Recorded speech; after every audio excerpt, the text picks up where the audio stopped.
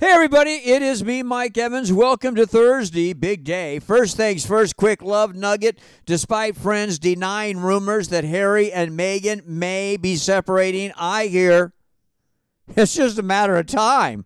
They can't hide it forever, so just stay tuned, folks.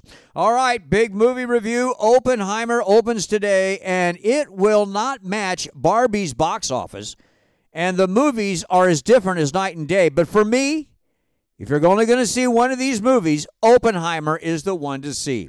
Director Christopher Nolan has outdone himself, and the acting is fabulous, starting with Cillian Murphy, who will undoubtedly get an Oscar nomination, as will Robert Downey Jr. And Emily Blunt is also fabulous. They're all great.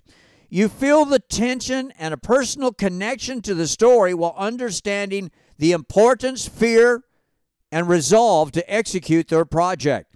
Every process of making the atom bomb is explained, while often confusing. You feel included. Murphy's character is complicated, yet convicted to his research, which he believes his bomb will actually save lives in the long run. The movie is a masterpiece that intertwines history with the unknown and showing human frailty in the process. Rated R, 3 hours long, 4 huge stars. I hope I got my point across. Interesting sidebar, both Oppenheimer and Barbie both cost $100 million to make. Hollywood strike shenanigans. Several hundred strikers are picketing at Universal Studios. And during the night, Universal bigwigs cut back all the trees that the strikers were marching under. Weather forecast for those strikers today, no shade with the trees cut at 92 degrees. By the way, one of the strikers, Mandy Moore, who starred in This Is Us, the TV show, brought a residual check with her that was for 1 penny. She said she's gotten a lot of other checks, but she's never been paid what she was supposed to be paid.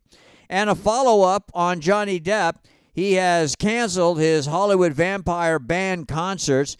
Apparently, it has to do with that bad leg injury that I told you about yesterday. And one more follow-up.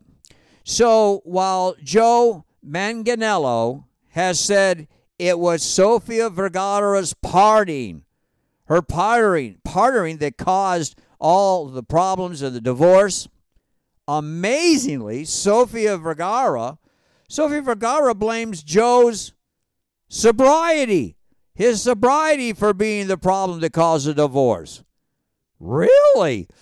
Hey, have a great day. We'll do it again tomorrow. I'm Mike Evans. See ya.